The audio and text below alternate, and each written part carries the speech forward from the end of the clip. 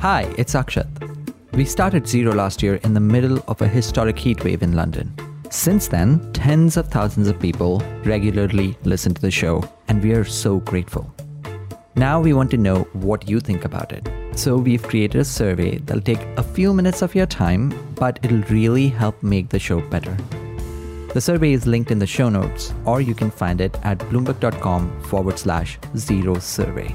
That's one word, zero survey. Thank you. BCG believes that creating climate solutions is the defining challenge of our generation. So we're working with leaders everywhere to understand and mitigate the cost of climate inaction. But we're also helping them find ways to innovate, build sustainable businesses, and stay competitive in an evolving world.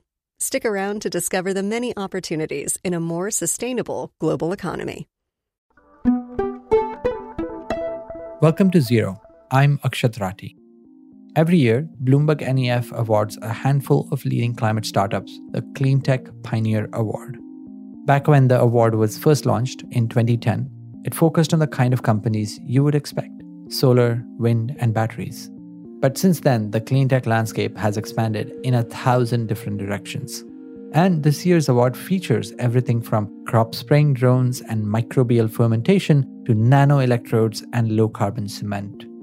Today, we are replaying an episode of Zero that features one of these winners. It's an interview with the founder of low-carbon steel startup Electra.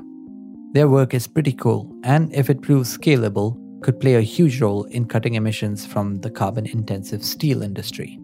It's interesting to see how far the company has come in just a few months since this episode was aired.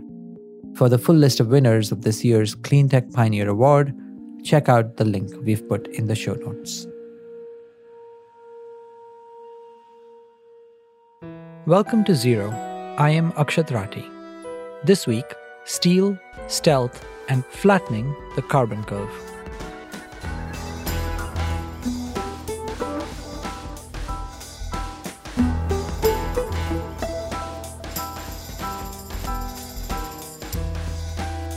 This summer, I spent 3 weeks traveling around the US, visiting climate startups. Today, I'm going to tell you the story of one of them. A secretive company called Electra that operates out of a suburban office park in Colorado. Electra is taking on a massive, often unrecognized problem: decarbonizing steel, an industry worth nearly $1 trillion that accounts for 7% of global greenhouse gas emissions. The vast majority of those emissions come from the first step in the process of making steel: converting iron ore to iron. What I pitched to him is I had 4 ideas actually, to be honest with you.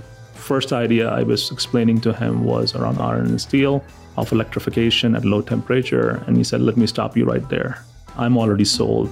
That's Sandeep Nijhawan, co-founder of Electra, describing a conversation with his first investor, who was sold on the radical simplicity of what Sandeep was proposing: zero carbon steel using iron produced at low temperature. Since that initial pitch, Electra has gone on to raise $85 million. What attracts people to Electra is the fact that not only can zero carbon steel solve a climate problem, but that it also has the potential to make a lot of money. That's one reason why Electra has been in stealth mode for the last 2 years. It did not want any of its ideas stolen. Now the company is finally talking, because its idea has gone from a PowerPoint presentation to working at lab scale. What's the innovation? Coal plays a big part of making steel today. It is used to melt iron ore in a furnace and also to extract unwanted oxygen atoms. Coal provides both the fuel for heat and the carbon for extracting oxygen, in the process forming huge amounts of carbon dioxide. Electra's technology gets rid of both the furnace and the coal. It uses only renewable electricity and completes the reaction of making iron from iron ore at temperatures cooler than 60 degrees Celsius. No molten metal, no carbon emissions, and nothing hotter than your coffee. Crazy, huh? I talked to Sandeep about how he came up with this idea, built a team in the middle of the pandemic, and what the steel town of the future will look like.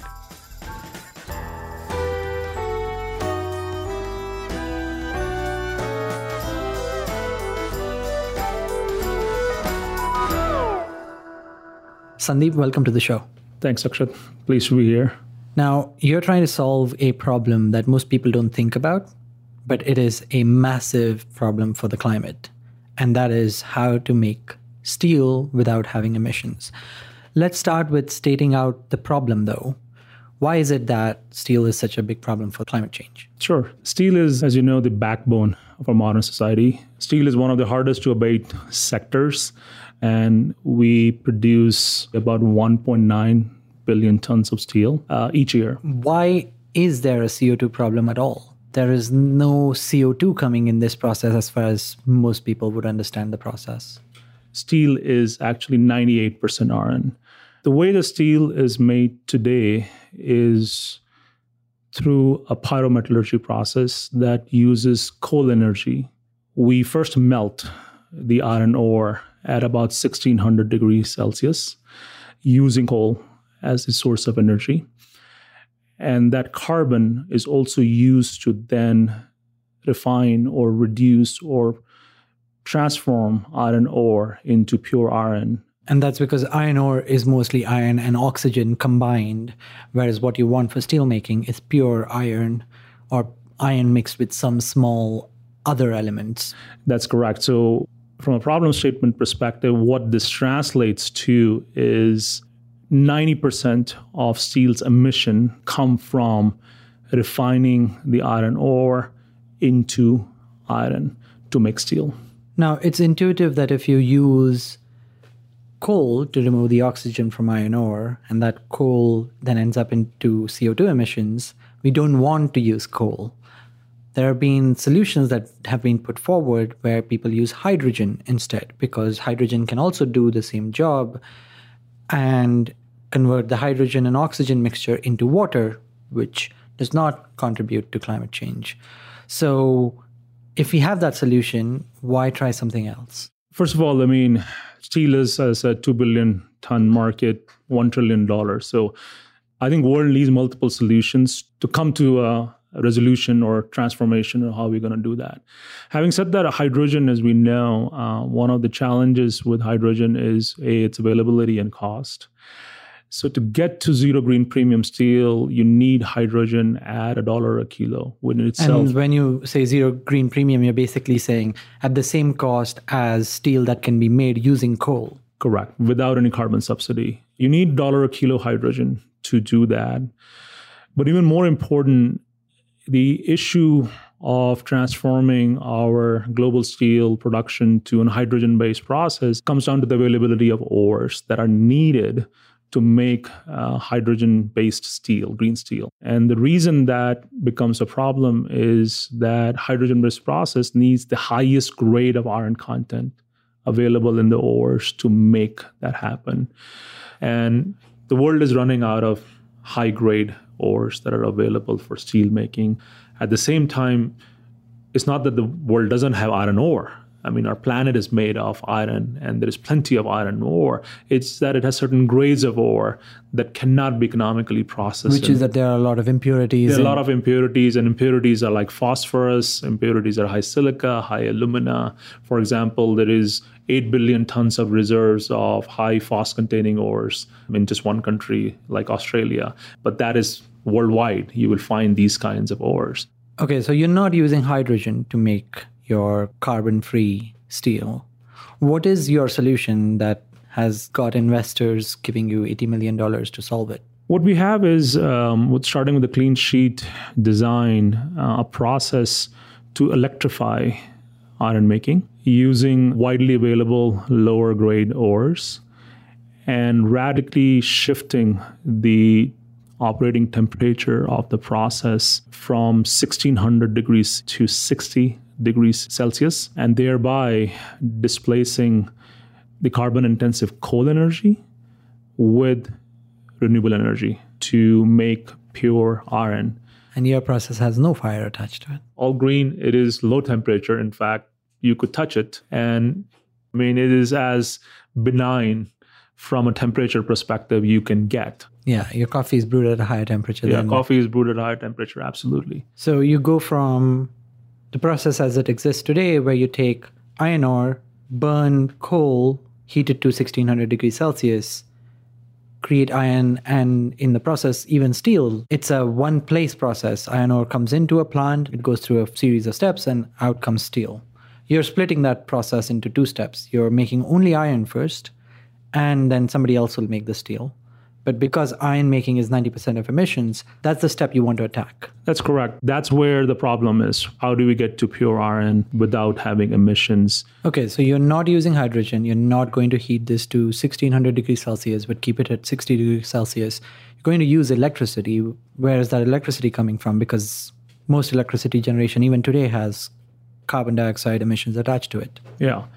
What we're bringing forth is our ability to use intermittent renewable electricity, which is, of course, now increasingly available at scale. So this is solar and wind. Correct. These are solar and wind. If hydro is available, we'll use hydro as well. But what is the cheapest form of zero carbon electricity is intermittent solar and wind today, period.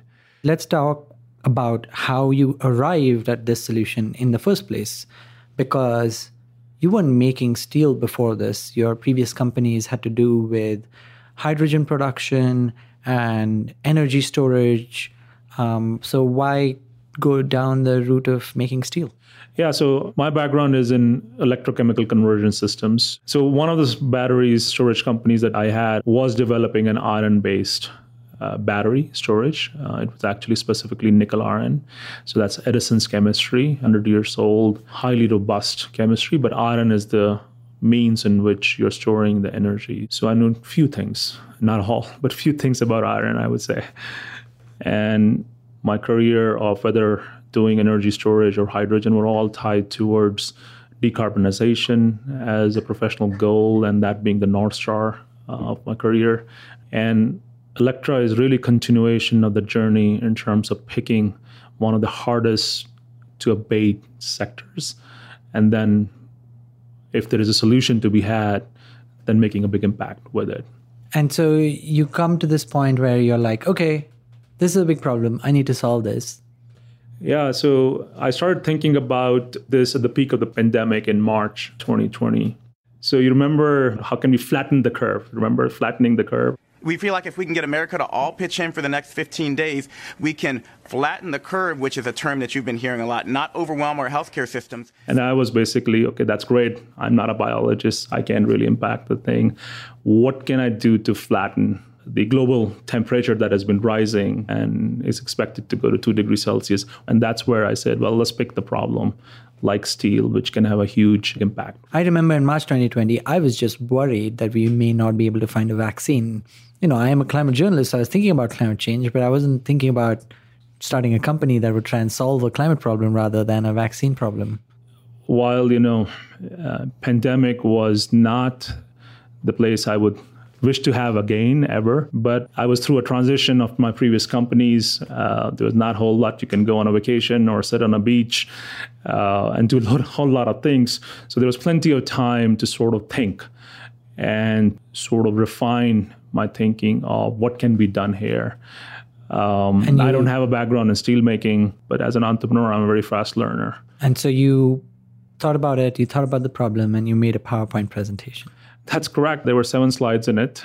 And it was actually a 5-minute conversation with our lead investor, which is Bill Gates founded Breakthrough Energy Ventures, in particular Dave Danielson there. And what I pitched to him is I had 4 ideas, actually, to be honest with you. Steel was one of them. And I said, I need 30 minutes to walk you through some of these ideas I have. First idea I was explaining to him was around iron and steel, of electrification at low temperature. And he said, let me stop you right there. And he said, you don't have to go any further than that. I'm already sold. If you could do this thing, that's what I want to do. I don't want to hear the next 3 ideas. And that was the journey we started on in March 13, 2020, the day before California shut down. Right. Okay. And that was my first and only investor meeting face-to-face I ever had for the next 2 years. Okay. And so how big a check did you get? Our first check at the seed was $2.25 million, not just from Breakthrough, but a number of investors. And my pitch to all of them was, look, I don't know if this can be done. I've thought through the problem and asked the experts. I think there's a feasibility path, But all I need is less than 10 people, maybe a year and a half to run this thing to ground, to prove to myself first, can this be done? Because if this cannot be done, I have idea number 2, 3, and 4 to work on. And they're also big problems to solve.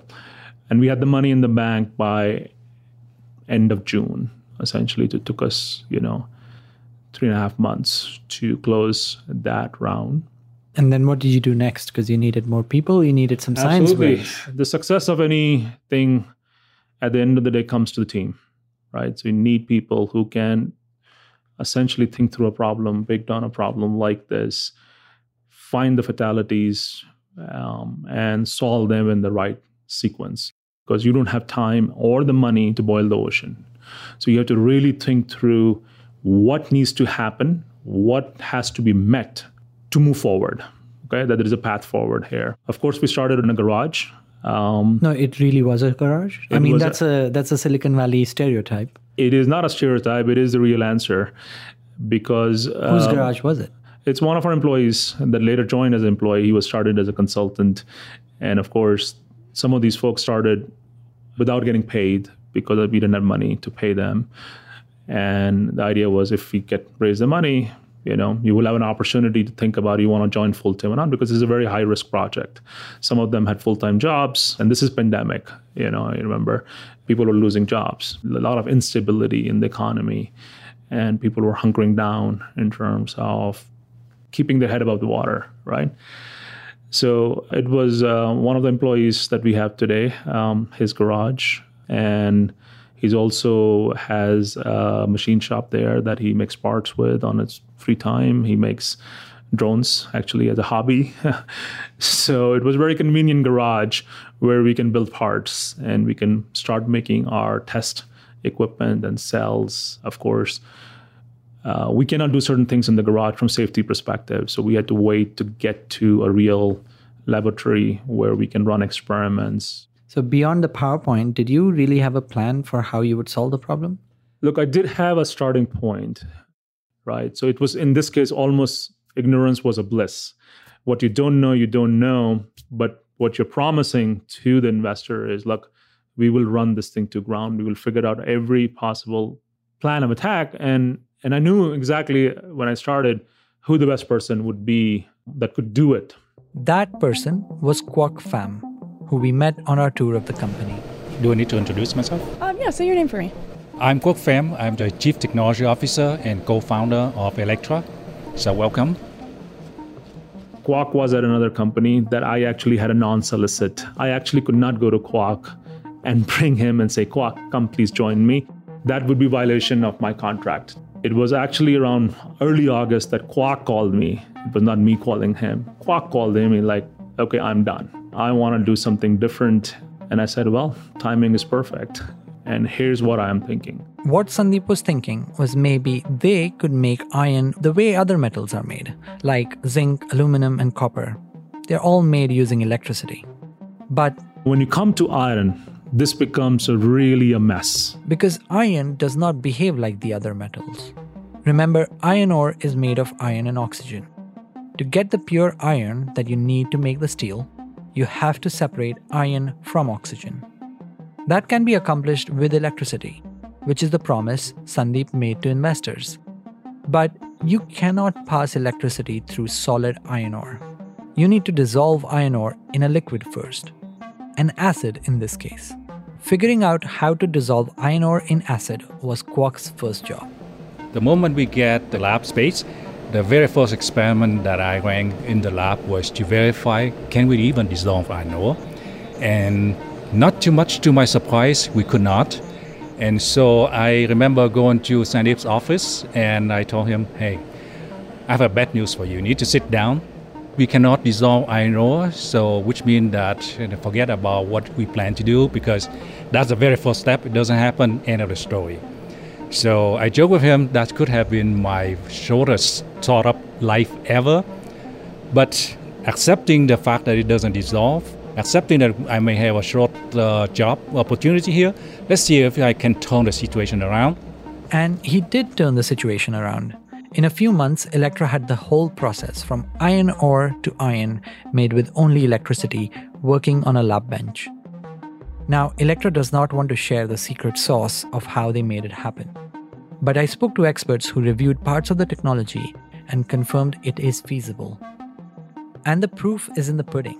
When electricity is used for this process, the iron oxide is broken into oxygen, which is released as a gas, and iron, which is plated onto an electrode. I got to see those plates. There's no rust on this. Can I remove it? Yeah, please, you can remove it. With the silvery grey metal on them. Yeah, I don't think I've ever held pure iron in this form before. First, small ones the size of business cards, and then large ones the size of office paper. I even held them in my hands and, surprise, surprise, It's heavy. they were heavy. Before it can be commercial, those plates will have to be much larger, something like 3 feet by 3 feet. After the break, I talked to Sandeep about how all this goes from the lab bench to a factory in a town near you.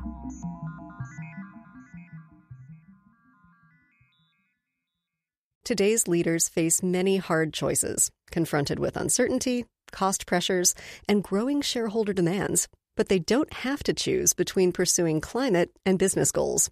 In fact, BCG research suggests that these ambitions go hand in hand. Did you know at least 40% of executives at large organizations estimate an annual financial benefit of $100 million for meeting emissions reduction targets, according to recent BCG research? BCG also found that transitioning to the circular economy could help unlock $4.5 trillion of GDP growth by 2030. The cost of inaction, however, is profound.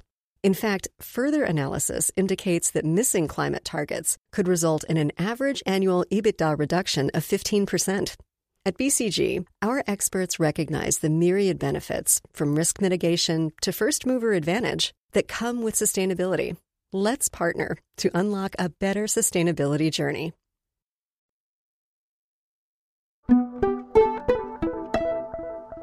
And each of those steps that you had to solve, those were known science. It's just that the combination of those known science steps done in the specific way that you have done is what is the core innovation of Electra. That's correct. We are not inventing new science. We are not inventing new catalysts. We are not inventing new unobtainium material. Every aspect of science, all the material systems that we are needed to make this innovation happen is readily available. Parts of it are used in different processes. And our real innovation is bringing this all together to solve the problem. Right. Iron and steel especially is a very cheap commodity. Yes, it has a climate problem, but it's a cheap commodity because we have to use it at such a scale. So you had to use every step to be such a cheap, easy to do step that you could replicate the cost of steel as you can buy it from the market today. That is absolutely correct. And in addition to that, what I will also add, let's not forget, I had raised only money for a year. So time pressure, do or die in a startup, is real. You don't have 10 years to develop the science, to create a new catalyst, to create a new material. It had to be solved or we move on from a fatality perspective. That was very important. You have to be in that pressure cooker, to be honest with you, rather than having infinite time available and resources available to see what can be done in a different way. Right. So 2021, you found a way to try and make these different steps work. What have you been doing for the last 18 months? Yeah, so in early 22, Q1 of 2021, we had on a benchtop the entire process now going all the way from ore into pure iron already on place. Using that process and showing that it can be economically done at a price point that the world needs, we then went and raised additional capital. And we raised $28 million by June of 2021. And we brought in other investors, co-investors, into our syndicate. So now we have total raised $82 million. Since talking to Sandeep in August, the number has gone up to $85 million. And one of your investors is a mining company called BHP. Why is BHP interested in this? To be honest, bringing strategic investors very early in the startup is not what a typical venture capital community will advise you to do that. And I overruled that. largely knowing or having a gut reaction that ores are going to be a big part of the story. So the goal of that strategic partnership was to explore what can be done from the ore side and how expansive is our process in dealing with impurities and what kind of ores can be used to make green steel. So if I'm hearing you right, your solutions are you use as much energy or less energy than the conventional process. That energy is electricity that can be intermittent and renewable, so it has no carbon attached to it. And you can use lower grade iron ore, which is cheaper to get. So if you combine that and you scale it up, you'll have presented a carbon-free, cheaper way to make iron, but then you have to make steel, right? That's correct. And the next step is to take that iron and again smelt it or melt it, and then adding other constituents to it to give steel its strength. But melting something is a very small amount of energy that is needed to make steel. It's very counterintuitive to most people, I would think. When you look at a hot piece of metal that's been melted, you go, oh my God, that would have taken a lot of energy. But when you look at iron ore and then you look at iron metal, you don't think energy. That's correct, because what we are not seeing is that the energy is predominantly used to split oxygen that is bonded to iron, and that's where the bulk of the energy goes to get the oxygen out. Now, if you use carbon, it makes CO2. If you use electrons, you do not produce any CO2, and you can get to pure iron, which is, again, the goal of all of these processes is before you can get to steel. When will you have your first factory making this carbon-free iron and hopefully steel after that? We are working on building a pilot, and we should have this pilot working in 2023. This will be an industrial scale pilot, and what I mean by that, I need to clarify, is that it will have iron plates that are being produced at low temperature process, which are meter square type of a area. And the goal of that pilot is to stress test the design of the commercial plant we're actually doing at this point. So we need a place where we can stress test all the design in terms of what works, what doesn't work, and how do we scale that up to a full commercial scale.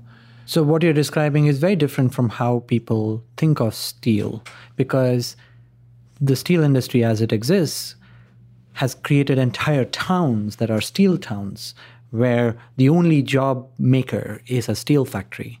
And it takes up a huge amount of land, and that land is required for making coal to pick up coke, which is carbon. You require iron ore that has to be cleaned up and put into this big furnace at 1600 degrees Celsius. Then once you get iron out of it, then you have to do something else to make steel. All of that is a huge amount of investment. Are you saying that you can now make iron in a very small plant now? I would say in terms of it's more distributed, that it is modular in the sense that you don't need to create an integrated plant that has all of these feedstocks coming in a plant, and then steel goes out. What this allows you to do is do this in a distributed way, just the way EAF steelmaking is done. Yeah, can you explain what EAF is? Yeah, so EAF is electric arc furnace. It is the electricity-powered arc furnace that is used to melt scrap or pure iron and make into steel. 30% of steel is made using EAF steel making. It's a wild process as well. Oh, yeah. You'll see sparks flying everywhere. Oh, yeah, totally. It's giant and it's very noisy. And once the process is done, you see this like molten metal being poured down from that unit. It's just, it's a wild thing. It happens everywhere. It's just that not many people get to see it. Yeah, I mean, that's the way steel is made. I mean, an alternative, you also may have seen molten iron getting poured out of blast furnaces. And that's the image we have grown up looking at iron. It's hot, almost the image of fire. And of course, all of that is coming from carbon intensity and CO2 that goes along with it. So in terms of job creation, this is actually still a lot of job creation because this is manufacturing jobs. That plant, iron making plant I'm talking about, is going to have 50 years life. So it is going to create a town around it where you will have renewable electricity coming to their green jobs from that side. You have iron ore being supplied, so that is not going away. And we are using green energy and ores to produce pure iron for next 50 years at that plant. And the Inflation Reduction Act, or the biggest climate bill that the US has passed, will that help you in any way? Oh, absolutely. I would say that is the most exciting things I have seen in the climate tech space in 15 years of history I've had. There is $7 billion of investment that have been set aside to help decarbonize hard-to-abate industry like ours. So steel is included, cement is included. And I'm planning to go to DC to start having conversations with policymakers that there is another way to get to green steel that doesn't involve all the known things we have had, which is hydrogen, which this is part of big tax credit that is already in the Inflation Reduction Act, or carbon capture or sequestration that's also part of what's in the Inflation Reduction Act.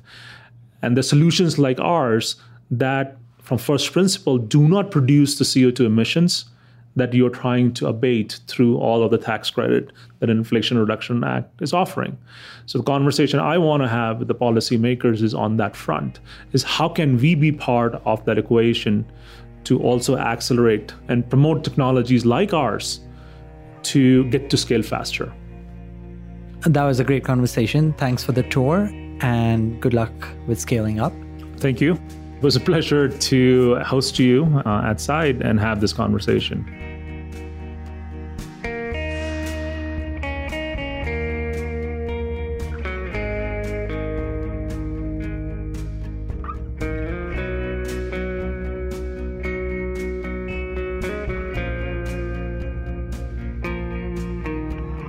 Thanks for listening to Zero. For the full list of winners of this year's BNEF Cleantech Pioneer Award, see the link in the show notes. If you like the show, please rate, review, and subscribe.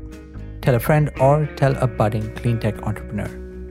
If you've got a suggestion for a guest or topic or something you just want us to look into, get in touch at zeropod@bloomberg.net. Zero's producer is Oscar Boyd and senior producer is Christine Driscoll. Our theme music is composed by Wonderly. Special thanks to Kira Bindram. I'm Akshat Rati, back next week.